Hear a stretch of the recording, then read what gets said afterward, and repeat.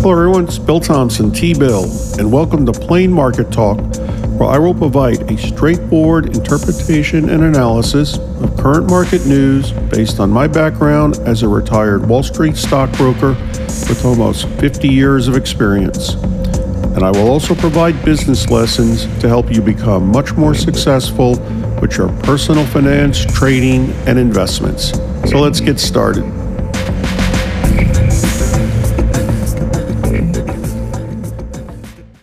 Hey everyone, it's Bill Thompson, T-Bill. Welcome to Plain Market Talk. Today is Sunday, November 21st, 2021.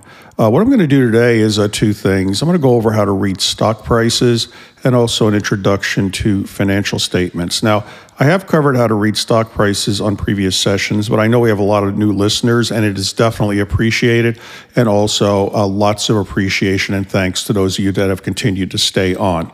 So what we're going to do, we'll go over it again, and then today I'm going to begin an introduction to financial statements. See, the understanding of financial statements is really critical for long-term investing, fundamental investing. So today we're going to do an introduction. All right, so let's talk about stock prices. Today, the company I'm going to use is a company that's in the news quite a bit, Pfizer, the pharmaceutical company, with the vaccine and so forth. Now, there's lots of places to get stock prices on the internet, but an easy way to do it is just go to Yahoo. So you can go to yahoo.com, and then what you do is click on finance or finance, however you want to say it. Now, I happen to know that Pfizer's stock trading symbol is PFE. However, if you didn't know that, you could just start typing in the name of the company, and then you will see it. All right. So first of all, what is that trading symbol? It's called a ticker symbol from the old ticker tape machines. Basically, with those old ticker tapes, rather than put the whole company's name on there, which took up space, again, using initials. So companies have generally 1 to 4 letters for their stock trading symbol. Companies, they're just letters of the alphabet, not numbers. Companies can request their own symbol. They obviously make sure nobody else is using it. And in most cases, the trading symbol, or ticker symbol as it's called, represents the name of the company, like PFE for Pfizer, McDonald's is MCD, General Motors GM, but not always. Sometimes companies pick a ticker symbol that has a different aspect of the company. An example, Harley Davidson motorcycles, they couldn't use HD because Home Depot was using it. And back in the day, another company was using HDM. So they chose HOG, H-O-G, because Harleys are big hogs. Southwest Airline uses LUV because they want everybody to love them. Molson Coors beer uses TAP for tap. A lot of college fraternities' favorite fraternity, tap a keg of beer. Anyway. All right, so let's get back to Pfizer. PFE, Paul, Fred, Edward. Okay, stocks are ownership shares of a company. Stocks trade in dollars and cents, and they have done so since April of 2001. Now, back in my day, they traded in eighths of a dollar, so we would have had, 30, 30 and 1/8, 30 and a quarter, 30 and 3/8, and so forth. The reason it was explained to me that stocks traded in eighths of a dollar is that when the New York Stock Exchange was founded in 1792, the U.S. dollar had not yet been invented, so we were using Spanish pieces of 8. But since April 2001, dollars and cents. All right. Stock markets are open Monday through Friday, 9:30 in the morning till 4 o'clock in the afternoon Eastern time. So they're closed. So what we're looking at now is Friday's numbers. All right, so here's how it looks. On Friday, Pfizer closed at $50.80 a share, and they were down 61 cents, or down 1.19%. So what are we comparing that to? Well, what we do is during a trading day, we look at a stock's price compared to the last trade, the previous trading day. If it's Monday, we look at Friday's last trade. It says here, previous close was at $51.41. So the stock was down somewhat, down 61 cents to $50.80. So why do stocks go up and down? Well, a smart aleck answer sometimes people give you is they go up when there's more buyers than sellers. They go down when there's more sellers than buyers. I mean, yeah, we know that. But why? Well, the reason is stocks price on future expectations of performance more than current news. And those expectations are always changing. It's obviously not only the expectations for the company itself, but expectations for the overall economy It could be expectations on interest rates. As interest rates go up, bonds look more attractive than stocks. Obviously, Pfizer, a lot of the uncertainty would be, how much longer are we going to need the COVID vaccine? And then they got that new pill coming out, and they got a lot of other things in the pipeline also. So it's a lot of factors, and those expectations are always changing. That's why stocks go up and down. All right. So previous close on Thursday was $51.41. Now, the way we would say that as stockbrokers, we don't say $51.41. That takes too long. We'd say $51.41. Slight pause between the dollars and cents. We assume you know what we mean. All right, the opening trade on Friday, $51.96. So the stock actually opened up 55 cents from where it closed at on Thursday. Stocks do not especially open at the same price they close at. If there's no significant news on the market or the stock, the company, the stocks open about where they close at, but they could open considerably higher or lower. And another day, I'll talk again about trading strategies you can use to protect yourself in those situations. For anybody following along, next we have bid and ask. I'm going to get back to that in a minute. All right, the day's range on Friday. The stock traded as low as 50.68. High 52.83. So the stock moved around over $2. So just like a normal trading day, you could have made or lost money depending on what time of day you bought or sold the stock. Over the last year, 52-week range, stocks been as low as $33.36, high as $52.84. So it's basically right at its high. Pfizer's been doing well, obviously, with the vaccine and lots of other stuff.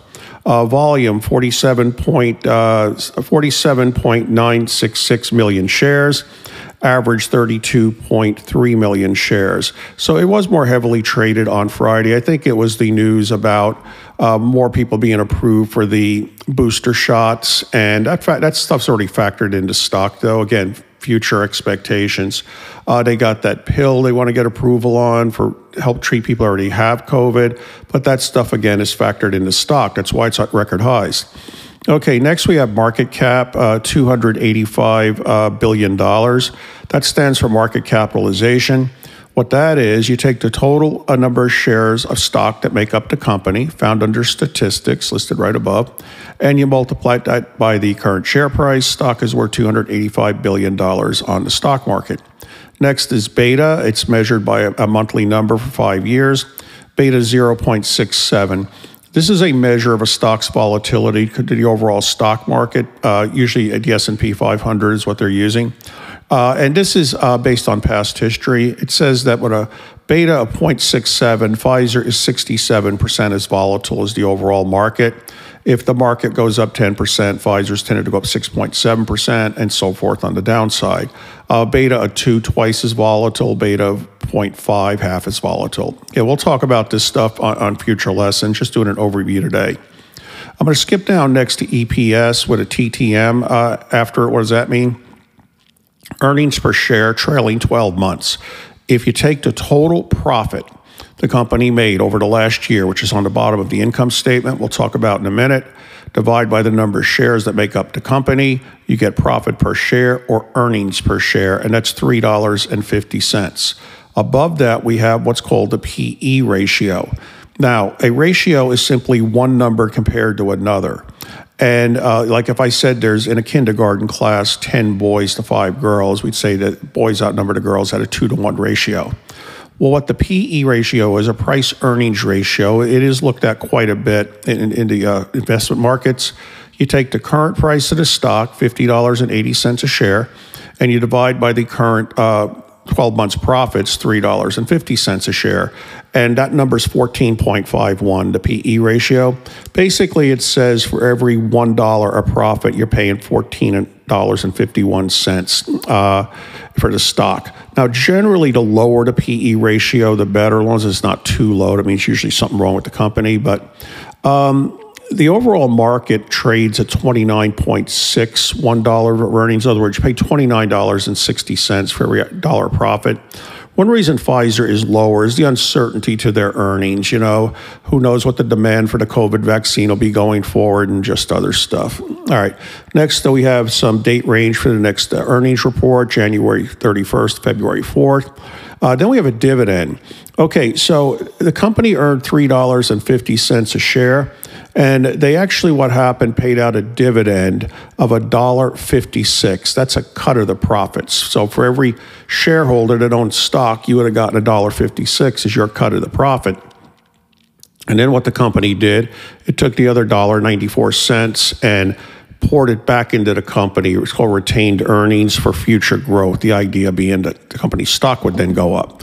All right, so that's what that is. And that, based on the current price, is a dividend yield of 3.07%. Okay, let's see. Sometimes Yahoo has a number for target estimate, 1 year target estimate. It has NA, not applicable. I wouldn't pay much attention to that. That's just somebody at Yahoo guessing where the stock's going to be in a year. I mean, you know, who are they? Miss Cleo, remember her? She's been on TV, that Jamaican lady. Anyway, all right, back to bid and ask. Okay, there's two prices for a company's stock, a buying price and a selling price. Imagine I walk onto a car lot, a used car lot, and I just walk on the lot, and a salesperson comes along, and they say, can I help you? I said, yeah, can I get a price on, I'll just pick something, a 2016 Chrysler Town & Country van. They look it up. They say, okay, that'll be $13,000. I said, great. Then you whistle to your relative to bring it over. And the salesperson's like, whoa, wait a minute. I didn't know you wanted to sell me a van. I thought you wanted to buy one. I said, well, what's the difference? They said, well, I'll pay you. I'll pay you $12,000 for your van. I'm bidding $12,000. Anybody wants to sell me a van, but I'm asking $13,000 for the ones on my lot. See, the $1,000 is the price. It's called the profit margin or price spread, and that's a legitimate way of doing business. Well, Pfizer's a New York Stock Exchange traded stock. And what they were saying here at the market close, the bid was $50.91, ask $50.96. So if you wanted to sell Pfizer stock at the market close, you would have been they were offering you $50.91. And if you were wanting to buy it, you were having to pay $50.96. The 5-cent difference is the profit margin for the traders or the spread. And on future sessions, we'll talk about how you can play to split the difference with limit orders, fill or kill orders, immediate or canceled, all kinds of things you can do. Anyway, there's a 1400 number listed next to the bid. What you do is you add 2 zeros to that, so it's 140,000 shares were available. They were willing to pay $50.91 for 140,000 shares, and then we had 1,200. You got to add 2 zeros, and they had $50.96, 120,000 shares available at that price. Okay, so that's basically in a nutshell how you read stock prices. Now I'll go over this stuff again on upcoming sessions. Okay, so very quickly, just a brief introduction to financial statements. We have 3 basic financial statements. Now here's how it works. Imagine you have an individual or a couple here in Florida, and let's say they're a married couple in their 70s, and I tell you they have a combined income of $35,000 a year. Who would say they're financially rich? Who would say they're not rich, right? Or you say, I need more information. Well, you need more information. What if I told you they had a $25 million brokerage account at a brokerage firm? They have 3 homes fully paid for, 2 automobiles fully paid for, no debt whatsoever. Financially, they are rich because they have a high net worth. See, what a net worth is, that's the value of everything you own, assets minus what you owe, liabilities. The difference is net worth or equity. Okay, can you have a high net worth and still not be in a good financial situation? Absolutely. Okay, so let's talk about that. Imagine you have an individual that owns 10 vacation homes here in Central Florida, each worth $200,000. And they're fully paid for, so the net worth is $2 million. This individual does not work. Their sole income comes from the renting of those vacation properties. But due to COVID, the tourists haven't been coming. So this is an individual with a $2 million net worth that cannot pay their monthly expenses. So monthly bills. So we also have to look at cash flow. Now, cash flow can be different than profit. An example, you could bring cash in as an individual by selling something. You could also bring cash in by borrowing. So we look at an individual's financials 3 ways: income, net worth, and cash flow. Well, guess what? We look at companies the same three ways. So I'm going to wrap it up today just by introducing the three financial statements. Then I'll talk about them in more detail in some upcoming sessions. The one that measures income or profit or loss is called the income statement. The one that measures net worth is called the balance sheet.